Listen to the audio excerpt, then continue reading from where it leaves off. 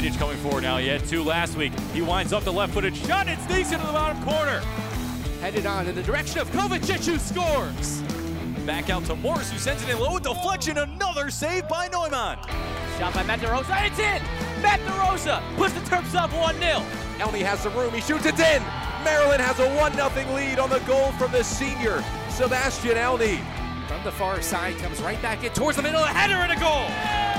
And that is the set piece that breaks the deadlock. Padilla with some space outside the left foot, what a strike! Brian Padilla with the outside of the left foot draws this one even. A great dummy by Johnson leaves it for Ben DeRosa. In towards the middle, a header by Crognale, and Maryland has the lead back. The senior captain on senior day. And that'll do it. Maryland's California dreams have become a reality. For the first time in a decade, the Terps are national champions.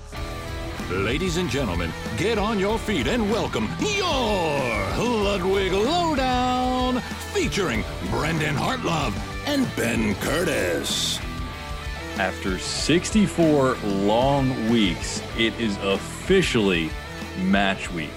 Welcome into episode 18 of the Ludwig Lowdown, our Maryland men's soccer podcast here on WMUC Sports Radio. As always, I'm Brendan Hartlove, and today I'm joined by Ben Curtis, our first non-Brendan host of the podcast in this crazy 2020-2021 season. Ben, welcome, my friend. Thank you. It's good to be here. Very excited for this week, for this season. It's been a really long time coming, but it's match week, and there's nothing better than that. Absolutely. And if you don't know Ben, Ben's one of the guys over at WMUC, does a lot for us and will be on the call quite a bit with me this season for the Terps soccer game. So Ben knows his stuff, and that's exactly why he's on the podcast today, because we have a lot to talk about. We're going to take a look back at some of the things that have gone over the last couple months. We're going to talk about the schedule and how this season is going to play out.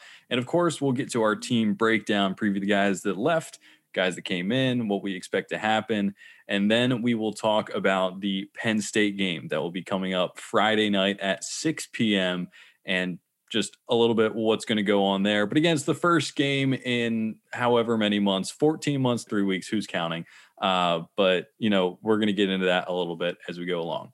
Now, if you've listened to the podcast before, you kind of know our structure. We talk for a little bit. We have an interview with somebody, then we talk for a little bit, then we get out of here. As we all know, 2021 has been a bit of a weird year, so it's a bit of a different format. What we're going to have is quotes from Sasho kind of broken up and stuck into different places when we want to get his thoughts on different things. So we weren't able to have the big, long interview, but some of this is pulled from some media talks we had about 2 weeks ago now. So that's how things are going to look. And so you'll hear from the boss, you'll hear from Ben. I might jump in here and there, but we'll get right into it. So when we look back over the past couple months, you have the MLS draft. That was a big talking point because with this spring season coming up, the MLS season and the college soccer season are going to overlap a little bit. So you had 4 seniors that were eligible from Maryland for this MLS draft: Matt DeRosa, Ben DeRosa, Eric Matsalevich, and Paul Bin. Now, if you've been following along, you know, Eric and Paul are still going to be staying with the program, but Matt and Ben were both drafted. Matt first, Ben a little bit later on. Matt will be joining up with Toronto FC and Ben with New York City FC. They are the first pair of twins to ever be drafted in Major League Soccer. So let's get Sasho's thoughts on the 2 twins going in the MLS. Obviously very, very happy and proud of Ben and Matt DeRosa for being drafted last week, and also being, showcased on the MLS draft. Themselves and their family really did a great job. It is the first set of twins ever drafted in the MLS Super Draft. That's pretty cool. Obviously, it's a huge loss to our team because you have 2 young men who are the bookends of our back line, sort of one of the backbones of our team. They're just incredible kids. You know, they do everything right in the classroom, off the field. But the time was right for them to go and compete for a contract. Both teams that drafted them feel that they have a really good opportunity to find their place within the teams, and with both of them already graduated and being superlative students. I think most of you know that the DeRosas, their average GPA is 3.9 GPA. So that's pretty incredible when you look at that. How good of students they are. So Matt will be most likely leaving to go to Toronto as early as this Sunday because he has to quarantine in Canada for 14 days before they start.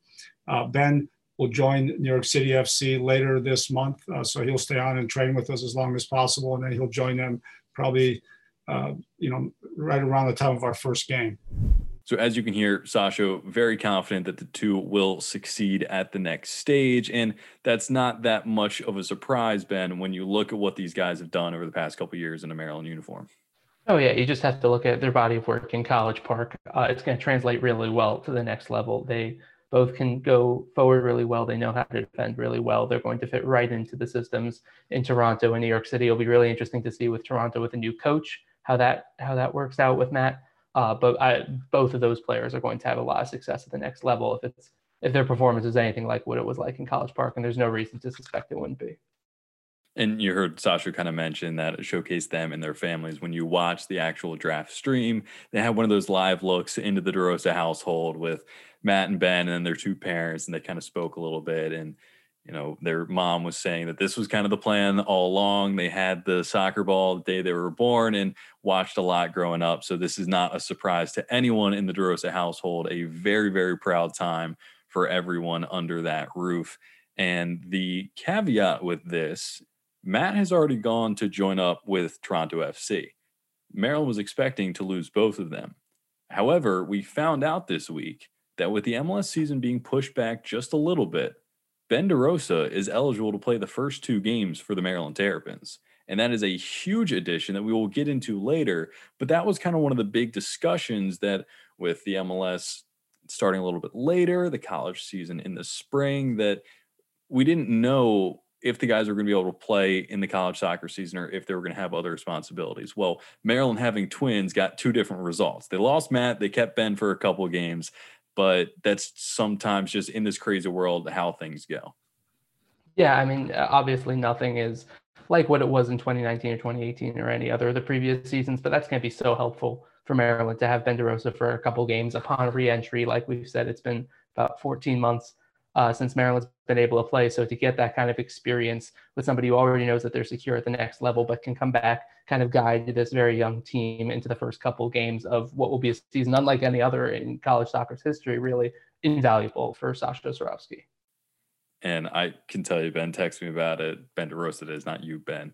Texted me about it, just saying how excited he was to be back and have these couple games and get that kind of final send-off that they weren't really expecting to have just without the season in the fall and then being able to go into the pros after that. It's been really weird, but I can tell you, Ben is very happy to be back, and Matt will no doubt be in Toronto FC's plans going forward.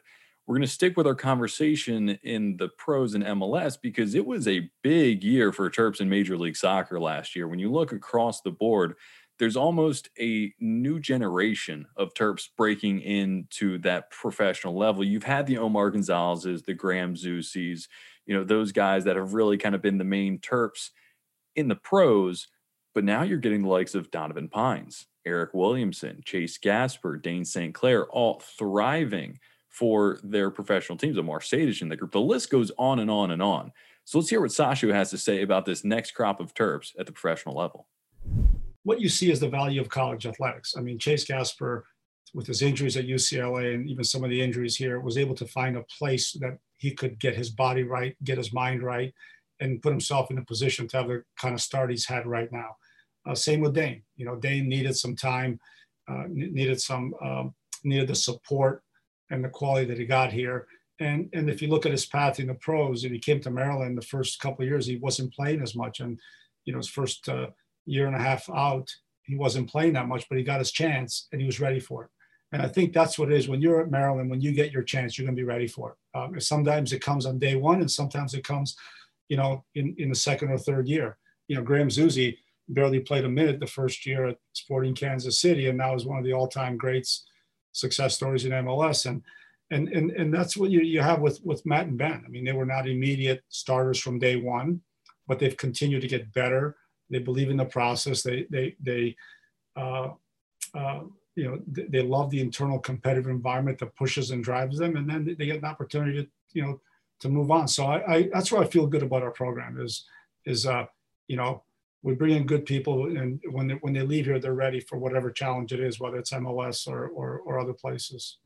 So obviously, Sasha, very happy with the pipeline from Ludwig Field to Major League Soccer. And Ben, it's just something we've seen so long. And you can add the two DeRosas into this mix now, but Terps just thrive at that next level. Oh, absolutely. I mean, perhaps the biggest name you see over in England now with Zach Steffen. You got to go back a little while to when he played in College Park, but not all that long ago. And now he's a cup goalie for Manchester City and got a Premier League start for the Citizens as well. Then in Major League Soccer, Dayne St. Clair has been fantastic. I was kind of worried once he got to Minnesota if he was going to be able to find some time between the pipes. Bobby Shuttleworth was there, who was really going to be able to dethrone him. Dayne St. Clair comes in, plays absolutely fantastic, out of his mind in that stretch run down the rest of the regular season into the playoffs.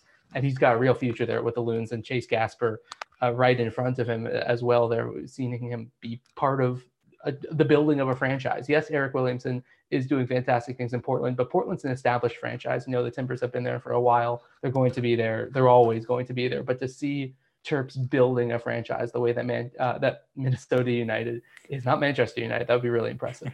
But that Minnesota United is doing, that's somehow even cooler, I think, with this wave of expansion in MLS, to have a couple of Terps be right at the forefront.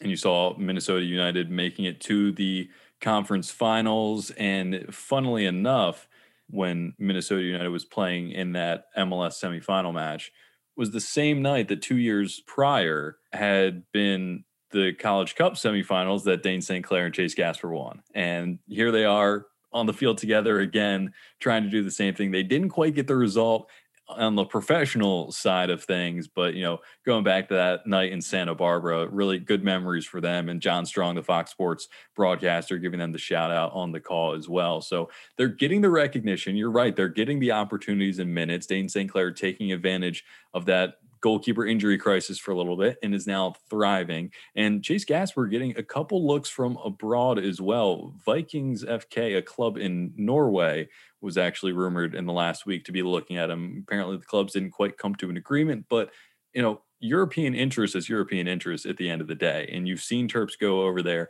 and have some success. Maurice Adu, if you want to go back to there and how successful he was at Rangers. You already mentioned Zach Steffen. And you got to think, with the looks of Donovan Pines progressing, Eric Williamson as well, Chase Gasper, Dayne St. Clair, we could very well see a couple more Terps in Europe soon. Oh, definitely. And I think if you kind of pull the lens back even a bit broader, the amount of success that former MLSers are now having in Europe. You look at Tyler Adams and how wonderfully he's fit into that RB Leipzig position coming from New York Red Bulls. There is a much stronger ability for Major League Soccer players to make the jump to not only to play at Europe, but to play at high levels of Europe, to play in Big Five leagues, to play in European competition. So I wouldn't be all that surprised if we see that sooner rather than later. You look at what FC Dallas is doing. Brian Reynolds is going to have a phenomenal career in Italy, I think. The Major League Soccer to Europe pipeline is a lot stronger, I think, now than it's ever been. And there's no reason to think that a couple of Terps now in Major League Soccer and in the future in Major League Soccer can't make that jump across the Atlantic. And a big part of that getting recognition from overseas is playing for your national team as well. Dayne St. Clair has been getting called up to the Canadian senior national team. Then you have the likes of Eric Williamson and Donovan Pines, who are most certainly going to be part of that U.S. Olympic team as we go through a very busy 2021 season for the U.S. program as a whole. So now we'll pivot over to the current Terrapins. Now that we've kind of taken a look into the past, we now take a look at the now and the future, because we finally have a college soccer season. It's something for so long that we did not know if it was even going to happen. You and I, aside from people on the team and with the team, two of the people that wanted the season almost more than anyone else. So we have it. We have a schedule, which is fantastic. And we'll get into that now a little bit. It's only a 10-game schedule. It's a bit more condensed, just the constraints of playing in the spring and having all these sports going on at once. But a 10-game schedule, 5 home games at Ludwig Field, 5 on the road. They're going to play every team in the Big Ten once, only 9 teams in total in the conference. But they're going to play the 2 regional opponents twice, home and away, being Penn State, who Maryland will start the season with, and Rutgers. A little more drivable, a little more COVID-friendly, if you will. And Sasha Swarovski has stressed the importance of every single game in this condensed season. the Big Ten, it's all about the Big Ten this year. In other years, we would go out and play 4 or 5 really high-end non-conference games, whether it's Georgetown, Virginia, Stanford, Akron, all these other teams, because you could build up your RPI. Well, there's no real RPI anymore. Now it's about how you finish in the conference. Regular season, if you do your job in the regular season, you put yourself in position for the tournament. If you win the regular season, there's a good chance you're already in the tournament at that point. We still have a conference tournament to play in, so you always get a second chance there, but there'll be fewer teams from every conference this year playing in the NCAA tournament, including the Big Ten. So every game takes on even more heightened importance in the Big Ten. So obviously the postseason is down the line. You have to get through these 10 games first, but you don't have all of those games at the beginning of the season, A, to help that RPI that's normally so important, B, to figure things out. Maryland has not played anyone but themselves since the end of 2019, since however many weeks this has been. And that changes a lot about how you progress and how you come into the season. So, not too much wiggle room at the beginning of the year. And that's why Sasha was saying every game matters. Oh, every game going to be absolutely critical for a couple of reasons. Like you mentioned, the shortened season, therefore every game is going to have more value with the math. And then jumping into the Big Ten schedule without any of the, not necessarily ramp up games, because Maryland is notorious for facing a really tough non-conference schedule, but just jumping straight into the Big Ten is going to be a challenge. I remember talking with other coaches in Maryland, frankly, and around the Big Ten when I was talking with Adam Hughes, the volleyball coach. He expressed a lot of concern, frankly, about jumping straight into the Big Ten, because conference play is going to be different. You can be the strongest conference in the country. You can be the weakest conference in the country. The Big Ten certainly not the weakest conference in the country in soccer. It's a really difficult conference to play in, but it's just different. There's a different edge to it. And Maryland is going to be building the plane while flying it, really jumping straight into the conference schedule against a really tough team in Penn State this week. And when you kind of look, Sasha said that they're going to start with that Penn State game. They have their first bye, and then it's 4 games after that. And when you kind of look down the line, it's almost like the season gets a little harder as it goes. So if you haven't quite seen the schedule yet, I'll give you the quick rundown. In February, Friday night, they start at Penn State. The following Saturday after that bye, they're home to Ohio State. Then a midweek game to start off March at Rutgers. They come home that Sunday to host Wisconsin. Then the following week on a Thursday, they're at Michigan. Back home the following Friday to Michigan State. We're starting to get into some of the teams that are a little more troublesome in the Big Ten. Then you have a home game on Tuesday, March 23rd to Rutgers. Go on the road to Evanston to face Northwestern on Saturday, March 27th. You come back for that second Penn State game at home. Then you finish the season on the road with Indiana. The only time they will face each other in the regular season, which is normal, but when you have a schedule like this, it's special to have that build all the way up to that big time game in the Big Ten at the end of the regular season. Oh, yeah, that's going to be the dessert. That's going to be the cherry on top to the end of the season. That's going to be the prize for making it to the end of the season, frankly, because nothing in that is guaranteed. But that's going to be so much fun. I think that one kind of underappreciated or under the radar aspect of this schedule, that Northwestern game being in late March, might have a really big impact. We don't know if it's going to be inside or outside. Presumably, if it is outside, games are being moved inside like Penn State is. We'll talk about that a little bit later.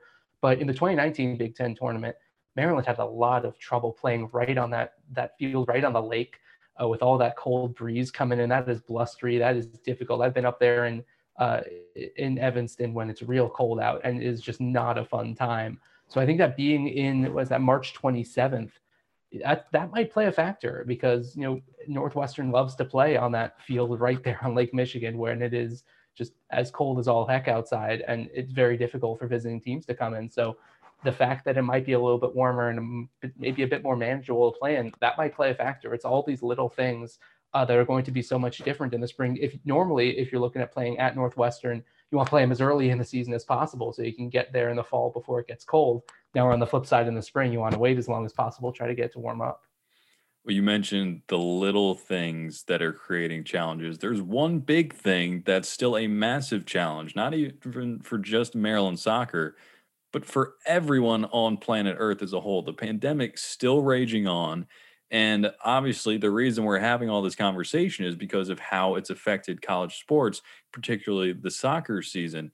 Maryland men's soccer went the entire fall without a positive COVID case in the program, which really is a feat because you look all throughout the nation, even to some of the other teams at Maryland, they have not all been that fortunate to escape without any positive cases. So Sasho has talked about how they're putting such an emphasis on controlling that part of the game as the pandemic rages on throughout the season.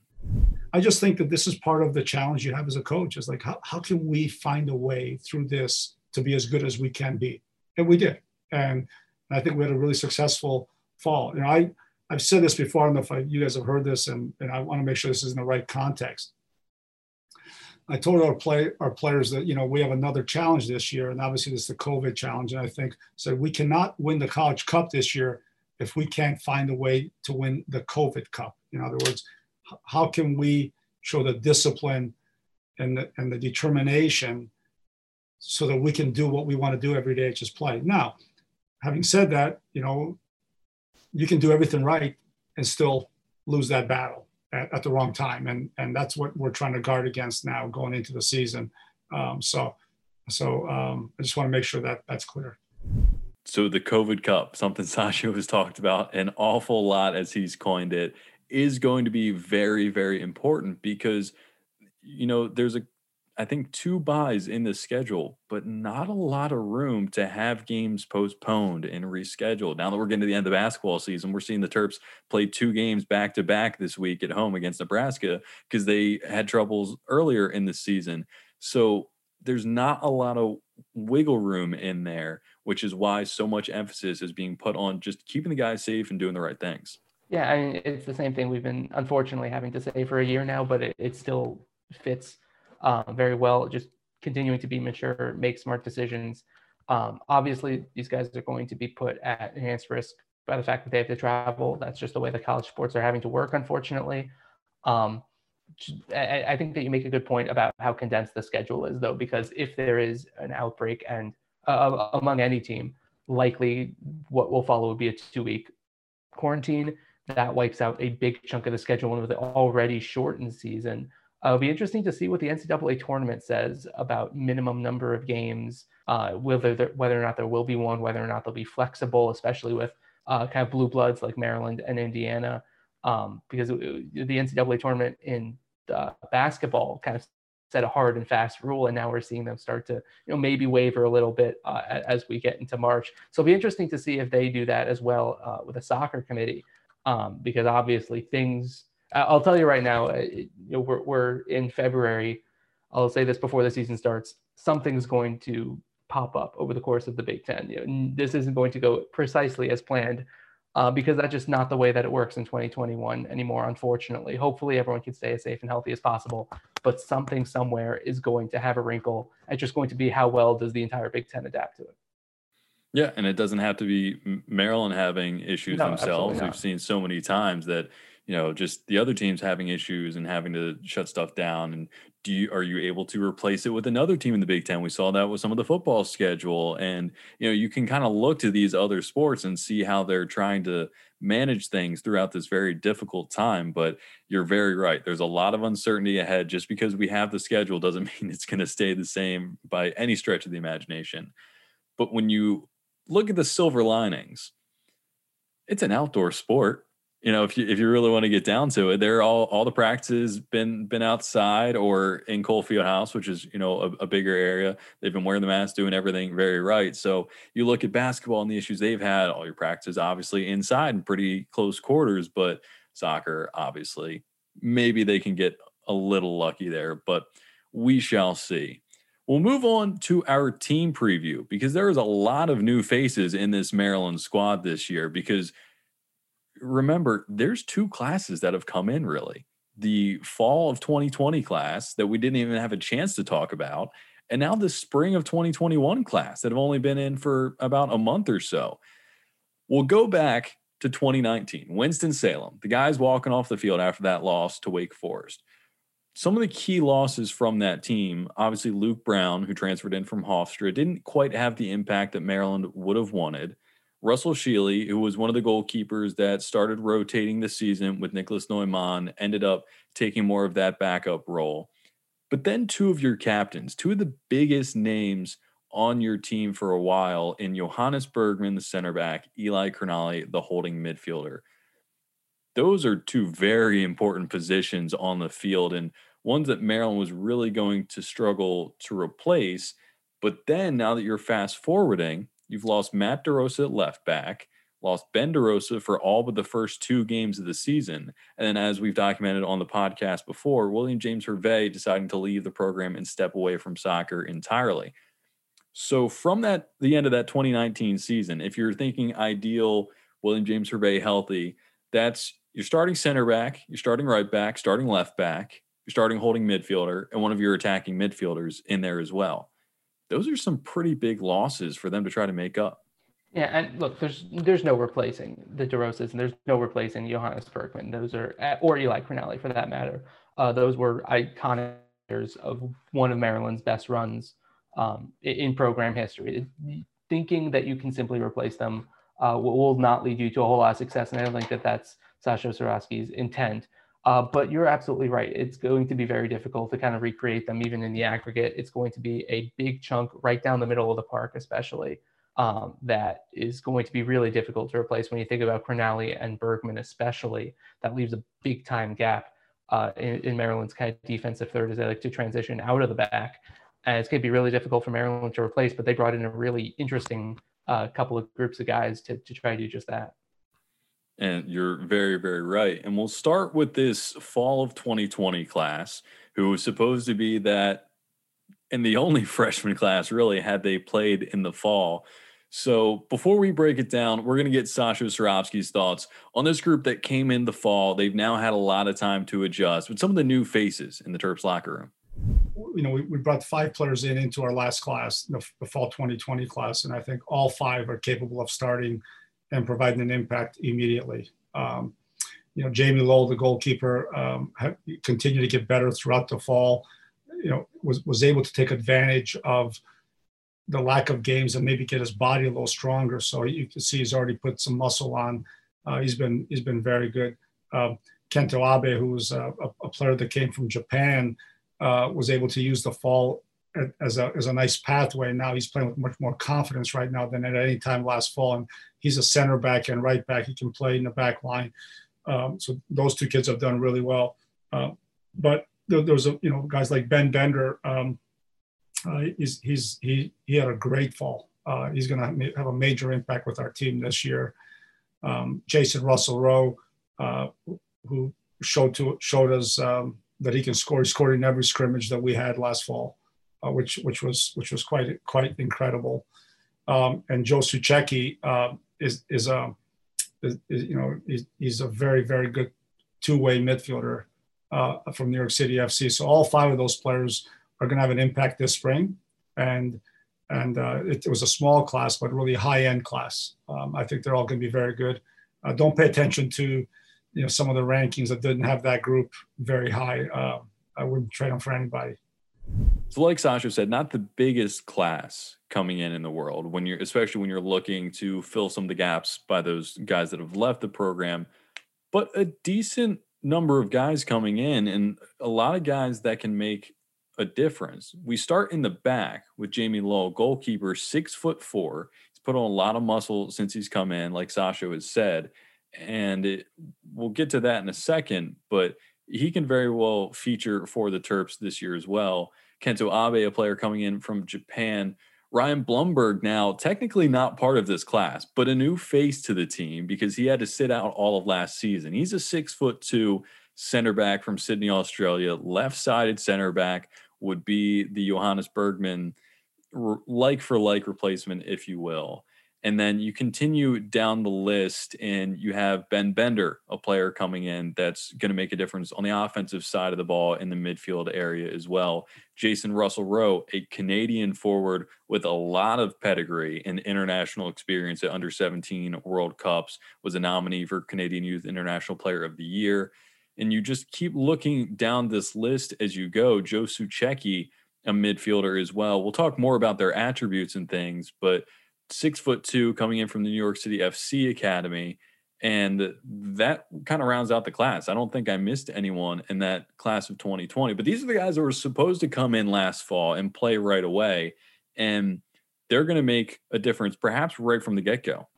Yeah, I think that one part of this interesting dynamic with the two classes is that, especially with this fall 2020 class, they don't have that normal experience of college soccer where you jump right into the college experience and right into college soccer. We've seen this with all the spring sports, or the fall sports, should I say, that got postponed to the spring. You have this entire semester to kind of grow into the program and also just your entire college experience. So I think that makes that a lot easier on them in terms of just even off the field stuff, because the off the field dynamic is going to be, I think, as big this year as it is any other year with the state of the world, I think. And now the spring 2021 class, there's 3 guys that play into it. And the reason we kind of separate them from the rest of the pack is because there's some very interesting cases there. Henry Hamilton is a midfielder from New Zealand that can play a lot of roles. We'll get into that when we talk the actual team. But he has been granted the waiver to be eligible for this season, which is a big get for Maryland when they're trying to figure out things in the middle of the park. He was originally supposed to come in fall of 2020, but due to travel restrictions and things of that nature, they had to push him back till spring of 2021. Makes a lot of sense, especially with how well New Zealand has handled this whole pandemic, as everyone knows. Now, Joshua Bolma is another player that came in that did not have such luck with the waiver. He was always supposed to come in spring 2021. He was always supposed to join in January and be that midseason enrollee. Now, there's a recent NCAA rule that does not allow for midseason enrollees to participate, to be eligible to play. And Sasho said, this is a direct quote, "I'll say for the record, it is one of the dumbest rules the NCAA has ever put in." So he's obviously not thrilled with that decision, especially because Bowman is a player they are very, very high on, can make a difference in the final third, but they will be without him. So that's one yes and one no. The third we're still waiting to hear on. That's Alex Nitzel, a defender from Germany, and it comes from some very good pedigree as well with Bayern Munich and Hoffenheim on the resume. We're still waiting, as of recording this podcast, we're still waiting to hear if he's going to be eligible for Friday. The team is operating under the assumption that he will be eligible, which is a big get. And Hamilton and Nitzel are both guys that, like that fall 2020 class, could very well see themselves in the starting lineup day one even. Oh yeah, there's a big opportunity, I think, for freshmen to get themselves playing into the starting 11 right off the bat. One yes, one no, and one maybe is, I suppose, a decent record. Tell us how you really feel, Sasha, with that rule with Joshua Boma. But it's smart for Maryland to assume that Nitzel is good to go because they want to be prepared in case the answer is yes. If the answer is no, that's a moot point anyway from the NCAA's perspective. But they want to operate like he will be able to fit right into the middle of that team. And if he is, I think he's going to have a real opportunity to see some minutes because there is a whole lot of gaps in this team lost from last year and a whole lot of players with the opportunity to fill them. It's going to be an interesting competition. So now instead of trying to break down the starting lineup, which is going to be an impossible task in this year because Maryland has not had those exhibitions or those first couple of games to sort everything out. So the starting lineup is very much a work in progress, something we haven't quite nailed down yet, and something that Sasha may not have nailed down for a couple weeks into the season, which is entirely possible with all the new faces and everything that might go down. So instead, what we're going to do is we're going to break everything down by position, by category, goalkeepers, defense, midfield, attack, kind of give you the thoughts on a lot of the players involved, what we expect might happen, and some of the flexibility the team could have. So when we start with the goalkeepers, we've already talked about the players out and the players in. There's one player that went out and came back in, and that's Niklas Neumann, the goalkeeper from last year, second team All Big Ten, the German. And in August, through Google translating articles from Germany, found out that Niklas was electing to stay home in Germany and rejoin his club team at home. That was because They were not going to have a fall season, just a lot of uncertainty. It made a lot of sense for him to go and stay with KSV Hessen Kessel, I believe it is. Well, when they found out he was going to have a spring season, he wanted to come back. When Maryland was going to have a spring season, he wanted to come back. The Terps wanted him back. So he is back. They had to go through that process. They got the waiver, but the thing is he did appear in some friendlies for his club in Germany. So he's ineligible for the first 3 games of the season, which throws another, wrench into the whole plan of what is the starting lineup going to be and how it's almost definitely going to change week to week to week to week. So when you look at the goalkeepers, really the only 2 in contention are Nicholas Neumann and Jamie Lowell, who we already talked about. Now, these are 2 guys that are going to battle for the starting spot, even though Lowell will be starting in goal Friday night and presumably for the 2 games after that until Neumann comes back. But we saw what Neumann can do last year.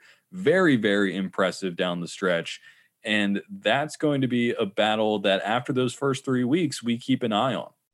Yeah, no, that's going to be interesting, especially if Lowell starts to play well to start off the season. Then we might have a real goalkeeping battle on our hands. He's got a lot of pedigree, like we were talking about. Coming from the Seattle Sounders Academy is a big deal. Chris Henderson really knows how to pick him out there. And so I think that he's got a really good opportunity to show his stuff. Obviously, the opportunity is going to present itself in the first 3 games just via circumstance.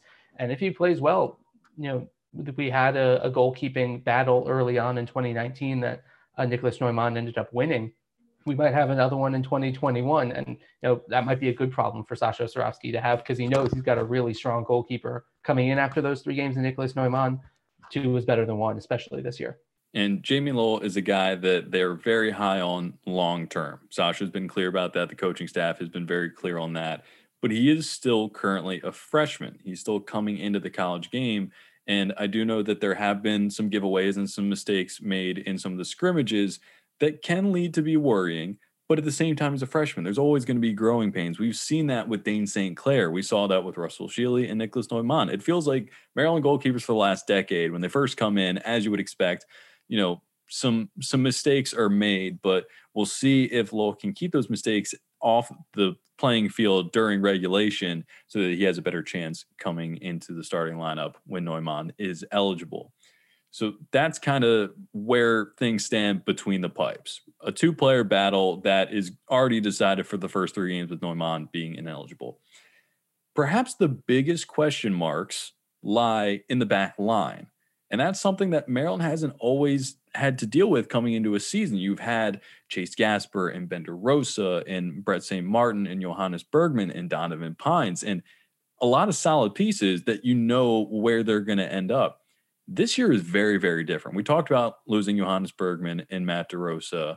You get Ben for the first 2 games, but there's some big holes to fill back there. And so Brett St. Martin is really the only player in the back line that fully returns from last year to this year and after the first 2 games. So there's a lot of question marks in the back. Who do you pair with him at center back? Who is your left back all of a sudden? And then who comes in for Ben DeRosa after he leaves in those first 2 games? To add to the complications, you have 2 center backs that have gone down with injuries. Marcus Antoine, who's now a sophomore, we already knew about his injury. He will be out for the foreseeable future. I want to say it was ACL, might be MCL. Don't want to speculate too much, but it was one of those. And now Ryan Blumberg, that Australian center back that we very much expected to come in for Johannes Bergman, he has picked up an injury and we're unsure when he's going to come back as well. So now Sasha's sitting here with question marks sprinkled across his back line, and he has options, but there's going to be a lot of things that they have to work through. So when they recruited Nick Richardson, who was playing as the holding midfielder last year and did such a great job, they recruited him as a center back, as a right back. He's pretty good with his left foot too. He could very well end up at left back even and add a different look there. You have Alex Nitzel, who they're keeping their fingers crossed that he's going to be eligible, can play center back, can play right back. And then you have Blumberg, who might come back, and Isaac Ngobu, who's probably the most natural left back the Terps have. So as you can tell, there's a lot of pieces, but Sasha is still trying to figure out where those pieces fit. Yeah, and this is not a problem that Maryland has had in the past couple of years. The question mark, especially in that 2018 National Championship run, was not how are we going to keep other teams off the score sheet? You think about that run down the NCAA tournament where they didn't give up a goal the entire tournament. The problem was, how are we going to find goals? That might not be as much of a problem this year as keeping them out of their own net. So Sasho Cirovski, like you said, has a lot of pieces. There's a lot of different circles that could fit in a lot of different circle pegs that can fit in square holes, really. It's not going to be as natural as it has been the past couple of years, and especially jumping right into the Big Ten tournament, right into the Big Ten conference play, should I say. It's going to be a challenge for Sasho Cirovski, to say the least. And Chris Rindov, another option in there as well, the walk-on from Rockville, 6'2", adds a little bit of height, because when you look across that back line, it's not very tall. There's a lot of guys that are my height, and I'm not all that tall. So when you look after Ben DeRosa, which will be an obvious lock for the first two games, the options at right back, you would have to say Nick Richardson, Alex Nitzel, and Chris Rindov, I think, has played there a little bit. Center backs, Brett St. Martin is the only lock on the back line, as we said, for the season. Paired with him could be Blumberg when he comes back from injury, could be Richardson, could be Nitzel, could be Rindov. Left back could be Richardson, could be Ngobu. You really don't know. And so that's something interesting to watch out for Friday night when the Terps take the field for the first time. A lot of subs can be made, in-game adjustments, but the back line is very much up in the air, but they have a lot of confident and competent pieces, like you said, that can fill some of those gaps. So that's kind of where the back line sits right now. And then you have a question mark of goalkeeper behind that too. And we'll see, like you said, how well they do at keeping goals out of the net towards the start of this season. Moving into the midfield, there's a little bit more familiarity there with returning faces. We obviously talked about losing Eli Crognale, but Nick Richardson played that holding midfield spot brilliantly last season and was really one of the unsung heroes of Maryland's entire 2019 campaign. He comes back, but very well might feature in the back line. So what are your midfielders like after that? You have Malcolm Johnston. You have Brian Padilla, who can play the attacking midfield. You have David Kovacic, but the problem is he's picked up an injury too and looks like he might be out for a little while. So again, lots of pieces, but those might be filled from some of the freshmen coming in. Joe Suchecki is a guy they're very, very high on. He's a box-to-box kind of guy that goes forward, can track back, has size to him, has a great left foot, great passing range. He could maybe play that box-to-box role and add some balance to Maryland's midfield. When you look at Malcolm Johnston, Sasho has said he just needs Johnston on the field. He can play so many different positions. He's so versatile, just like Nick Richardson is, but Sasho just wants him on the field. It's likely we might see him in a deeper role this year because Richardson may be in the back line. You're without Crognale, and Johnston covers a lot of ground. But then Padilla could be your 10. You have some other guys that can come in and fluctuate. But finding balance in that midfield is a really important part of kind of tying all that together in the center of the park. Yeah, it's going to be difficult to do. I agree with you. I think that there's a big opportunity for freshmen, and that's nothing new for Sasho Cirovski. You think about last year, I believe Malcolm Johnston scored Maryland's first goal of the season. Yep. Last year against South Florida as a freshman. So certainly no stranger to putting freshmen in impact situations. I think Johnston is going to be an incredibly important player on this team. I think he can play in a whole lot of different positions and in a lot of different ways in a couple of different systems, which is going to be uber important this year, especially as Sasha's likely to tinker a little bit as the season goes along. So once again, I think that there's a pretty consistent theme that there's the playmakers are there, the opportunity is there. Who's it going to be in what position is going to be the question mark right up until kickoff on Friday. And you mentioned playmakers. One they get back that they did not have for the second half of the 2019 season is Brian Padilla, who tore his ACL in warm-ups one game, missed the majority of the season. He was having a fantastic year up until that point, putting the ball in the back of the net. And he's a difference maker for the Terps and one they're very, very glad to have back. Kid has a magical left foot that we've seen time and time again on set pieces and from the run of play. And that's something that can really help Maryland, and a big piece that they're very, very glad to have back. Yeah, he's going to be massive this year. He's going to need to be a force in that attacking midfield role. And as you mentioned, that left foot is fantastic. I think set pieces are going to be incredibly important. I think goals might be a little bit more scarce this year just because of the conditions, like we said, spring 2021, as opposed to the fall 2020 season. So much different happening this season. So if Maryland can ramp up those goals and the set pieces with an entire full season of Brian Padilla, that would be absolutely massive. When you look in that playmaker role, there is a freshman as well, Ben Bender, who we're not totally sure where he's going to fit into the lineup and to the formation. That's going to fluctuate a little bit too. But he's a very creative player, very good on the ball, and has a great shot on him too. I've asked a lot of the guys because I kept hearing from the scrimmages they've had in the fall that Ben Bender is playing so well. The freshman, Calvert Hall, Baltimore Armor Academy, has some good pedigree, but he was putting the ball in. He was making a difference in those scrimmages. And I'd always ask, is the hype real? And every time the answer was a resounding yes. They are very, very high on him. And Sasha said that he's going to make a difference this season. He did have a bit of a knock over the last week or so, but they are expecting him to be back and good for Friday night. So we may see the first glimpse at him. He can play as an attacking midfielder or in a wider area. And that transitions us to the front line, which fewer questions. This is kind of the one where we can say with some certainty what we're expecting. We know who we're looking at, and it's a very healthy line as well. Not a ton of injuries, not a ton of complications. You return captain Eric Matsalevich for his senior season, a guy that Sasha was called Mr. Maryland and how hard he works. He can play up the middle. He can play out wide. The big get, though, is Paul Ben. Somebody that we've talked about time and time again. He's been on the podcast. We've gone through the story so many times, and for a very good reason.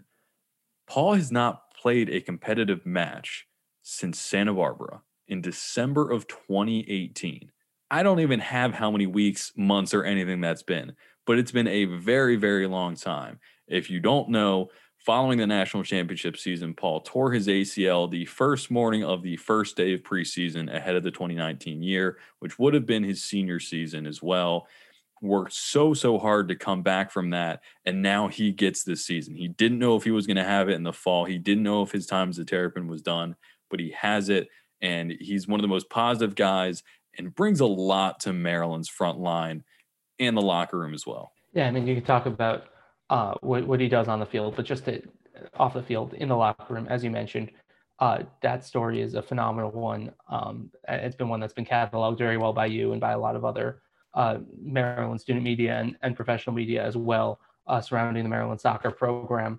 This front line is going to be a force to be reckoned with. You talk about Eric Matsalevich and Paul Ben. The two of them have been here for a long time. They've scored a lot of important goals, and they're going to have to score a lot this year, especially with the question marks on the back line. The pressure is going to be on that attack to kind of respond if Maryland gets punched in the mouth in the defensive end.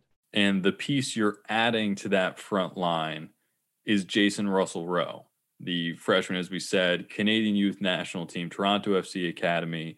We're expecting him to start. He's played very, very well in the preseason, in the fall season as well. He can score in a lot of different ways. He's 6'1". He's quick on the ball, very creative, and that adds a different dynamic to Maryland's front line and shuffles the pack a little bit, because Russell Rowe is perhaps best done straight up the middle as well. Does that move Matsalevich to the wing? Do they swap back? Does Maryland go with the front two?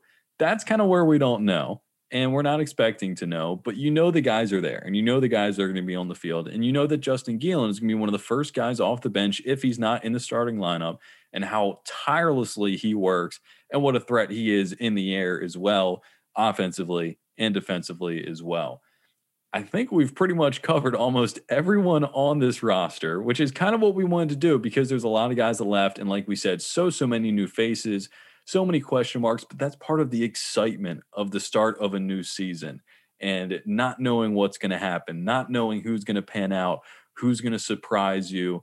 And it's something that we as broadcasters and journalists really enjoy, and something that fans really enjoy too, because there's a lot to be excited about in the Maryland program. Yeah, it was something that we almost kind of took for granted before 2020. A little bit start of the new season, just normal cyclical. Now there were so many question marks. Were we even going to be able to play this season? When would we be able to play it? And now that it's match week, the excitement is there. It feels, it of course doesn't feel normal, but it feels like we've got soccer again, and that's certainly something. Absolutely. And so to tie a bow on that team breakdown, because it was a lot, and we talked about a lot of people. Goalkeepers, you have Lowell for the first 3 games of the season. After that, Neumann comes back into play. We'll see the battle there. Backline, some injuries and a lot of question marks, but a lot of pieces that can fit across that back line, something for Sasho to toy with. The midfield, you return a lot of guys, you have a lot of creativity, but finding the balance and who complements each other very, very well. And the attack is going to be potent. They're going to have some familiar faces. It's just a matter of how they set up and can they put the ball in the back of the net. Anything I'm missing on that, Ben? I think that's about everything. I think so. I think we've covered pretty much everything in that. And now for the main event, Penn State. First game in who knows how long. I said at the top, I've forgotten it since then, just because 64 weeks since that loss to Wake Forest. You're very right. It's a very long time.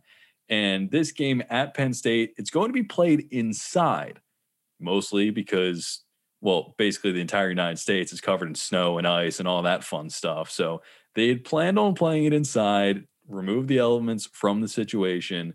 I was going to go up. They then informed me that the Wi-Fi in there is terrible. So I'm glad I didn't drive 6+ hours round trip just to not have good Wi-Fi. That would have been very disappointing. But there will be a stream. We believe BTN Plus, not totally sure, for the game. You will be able to watch it. We'll break it down next week as well. And you can catch the recaps on WMCsports.net and our social media. But when we look at the game, Penn State, a team on the rise. Sasho has talked about it. They were kind of one of the teams that were hit or miss in the Big Ten, but last year, very strong conference season for the Nittany Lions. In that matchup against Maryland last year, the Terps went up 2-0. They were cruising on the road at Penn State, but then the host came back and ended up winning it 3-2. And Sasho and the team has said how tough of a pill that game was to swallow. They come into now what's a very difficult matchup, and we'll hear the boss's thoughts on that game Friday against Penn State. Penn State is a very good program right now. Jeff Cook has done a really good job. They're a tough team to play against.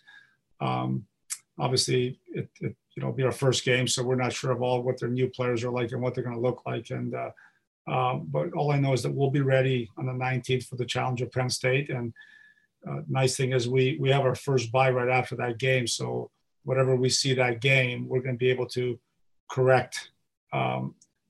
Right after that, leading into the next 4-game stretch. So we play a game, we have a bye, we play 4 games, have a bye, we play 5 games. So in some ways, it kind of sets up nicely for us to take a look at that stuff. But no, Penn State's for real. They're going to be, I think, a perennial top 25 program.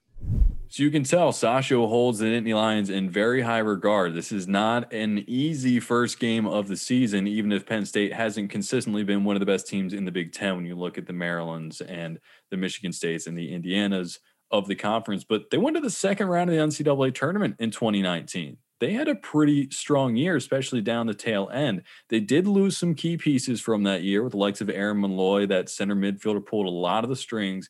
He's gone on to the pros. The other big piece is in the back line. That's Brandon Hackenberg. He's now a redshirt senior. He was drafted by Orlando City, second overall in that draft just a month or so ago. But to the best of our knowledge, it was said when he was drafted at the time that he plans on coming back. He will play this season for the Nittany Lions, adding a lot of stability across their back line and a lot of leadership in a very difficult season.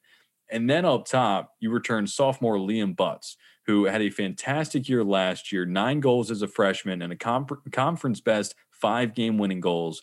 He's on the Mac Herman Trophy watch list as a sophomore, the award for the best college soccer player in the nation. And Ben, this game is not going to be, a walk in the park for the Terps to start off the campaign, but they're going to have to get a lot right on day one. Yeah, it's going to be a difficult test right off the bat. If you're a Maryland Terrapin, doesn't matter what sport it is, you love having the opportunity to play and beat Penn State. So that rivalry right off the bat is going to be something. I know in soccer, you look at the Indiana game, you have the opportunity for non-conference. You look at things like the UCLA game, but anytime Maryland and Penn State get together, it's going to be fun to watch. I'm sure Maryland would have loved to see Brandon Hackenberg go off to the City Beautiful instead of staying in State College. He's going to be an excellent piece in that back line. And then you mentioned Liam Butts, the explosiveness that he's having is going to be very difficult for Maryland to defend. You talk about the question marks in the back line, and you have one of the more dynamic underclassmen in the Big Ten going right at you to start things off. That's going to be a very difficult challenge day one. So a lot of question marks remain, but Ben, as we go and watch this game Friday night, what is the one thing that you are looking and kind of analyzing and wondering about Maryland the most, if you had to pick just one? Well, one thing that I'm looking forward to seeing is Paul Ben being able to get back on the playing field, how he does after such a long time. If I had to say one thing that I'm looking to see how the performance is, I'm going to go with the goalkeeper. I think it's going to be a really interesting performance from Jamie Lowell, one way or the other, as a freshman stepping right between the pipes for Maryland. If we turn the question to me now, I'm going to say the thing I'm looking forward to. I mean, obviously, Paul Ben, you already took that, so I'll be a little different. I am looking forward to seeing Brian Padilla back. Oh, yeah. Sasho talked about how if they had played the season in the fall, Brian would not have been at 100%. He would have been playing a little bit below what his full peak is, but now he's fully recovered. He just needs to gain a little bit more sharpness. Sasha was saying a couple weeks ago, he very well may have gotten that, but it's just so much fun to watch him on the ball and watch the magic of the set pieces. And I still remember that outside the left foot curler into the far post that just had Ludwig absolutely rocking.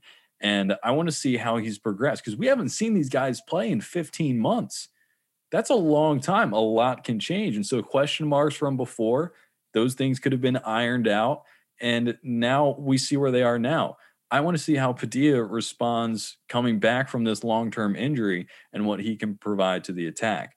One thing I'm going to be wondering about and paying attention to is how that back line gets sorted out. You talked about the goalkeeper, but what's the center back pairing going to be? Who's going to be playing at left back? There's 50% of that back line is up for grabs that we just don't know how it's going to line up, when they kick off at 6:00. So I think it's going to be really interesting to see how Sasha utilizes Nick Richardson. He was so strong in that defensive midfield role last year, but he's so versatile, and I would expect him to be in the back line for the majority of 2021. So that's kind of it for the preview for Penn State. One last note before we go is assistant coach Scott Butte has taken the head coaching job at Salisbury, and Scott has been such a mainstay for Maryland in his playing career, 3-year captain, and then obviously now being assistant coach and Sasha's right-hand man for about 7 years now. And Scott has done nothing but win in his time at Maryland. And Sasha talked about just how excited he is for Scott to have his first head coaching job after his time at Maryland. So he'll be taking things to the Eastern Shore. He'll be with the Terps for the game Friday night against Penn State. And then after that, we'll go and join up with the Gulls on the Eastern Shore of Maryland. So very exciting for Scott, and he's always been great to us as well. So wishing him nothing but the best. Ben, your closing thoughts before we wrap this up, episode 18. Match week. Match week. That's it. It's been so long. So many things have gone into being able to play. I'll remind everyone that being able to play games right now is not necessarily a guarantee. It's not necessarily right. It is a privilege. So enjoy the moment. Enjoy the fact that we have college soccer. We can talk who's going to play left center back, who's going to do this, who's going to do that. But at the end of the day, take a moment and enjoy the fact that we got some college sports in this match week. That was beautifully said. I'm not even going to try to follow that up. That was fantastic. Ben, tell the people your Twitter and where they can find you. If you really want to see all the ramblings, at Ben_Curtis12, I think. I should probably be more sure. I'm pretty sure it's at Ben_Curtis12. A lot of content. You'll probably enjoy about 40% of it, which 40% it is entirely up to you. I don't really have any control over that. Ben does a lot of great work. He's also co-station director with me at WMC Sports. He has his own podcast covering volleyball, Block Party, fantastic one over there as well. And you can find Ben on the call for a lot of stuff between volleyball and lacrosse and baseball and everything that goes on in College Park. But he'll be with me for the ride through the soccer season as well. You can catch him, whatever he said his Twitter name was, even if it's not the right one. You can look him up. He's there. You can find him on WMUC Sports. We retweet him from time to time whenever he has something good. It's not often, but it does happen on rare occasions. And as always, I'm Brendan Hartlove at BHartlove. And you can catch everything on WMUC Sports. That's at WMUC Sports on Twitter. I'm sure of that one. That's, not up for debate. Catch everything there. We have a lot going on. We have 3 seasons basically being played at once. The fall season, the spring season, and basketball is still going on. Our team at WMUC Sports has been working tirelessly. After having several months of not any content, things are ramping up. They're ramping up very, very quickly. So join us for the ride. It's going to be a wild one. And soccer starts this week, and we could not be more excited. So for Ben Curtis and our entire WMUC Sports crew, I'm Brendan Hartlove signing off. This has been the Ludwig Lowdown on WMUC Sports Radio, your Terps, your station. Thanks for listening to the Ludwig Lowdown. We hope to have you right back here for the next edition with your hosts, Brendan Hartlove and Ben Curtis. Thanks, everybody, and go Terps!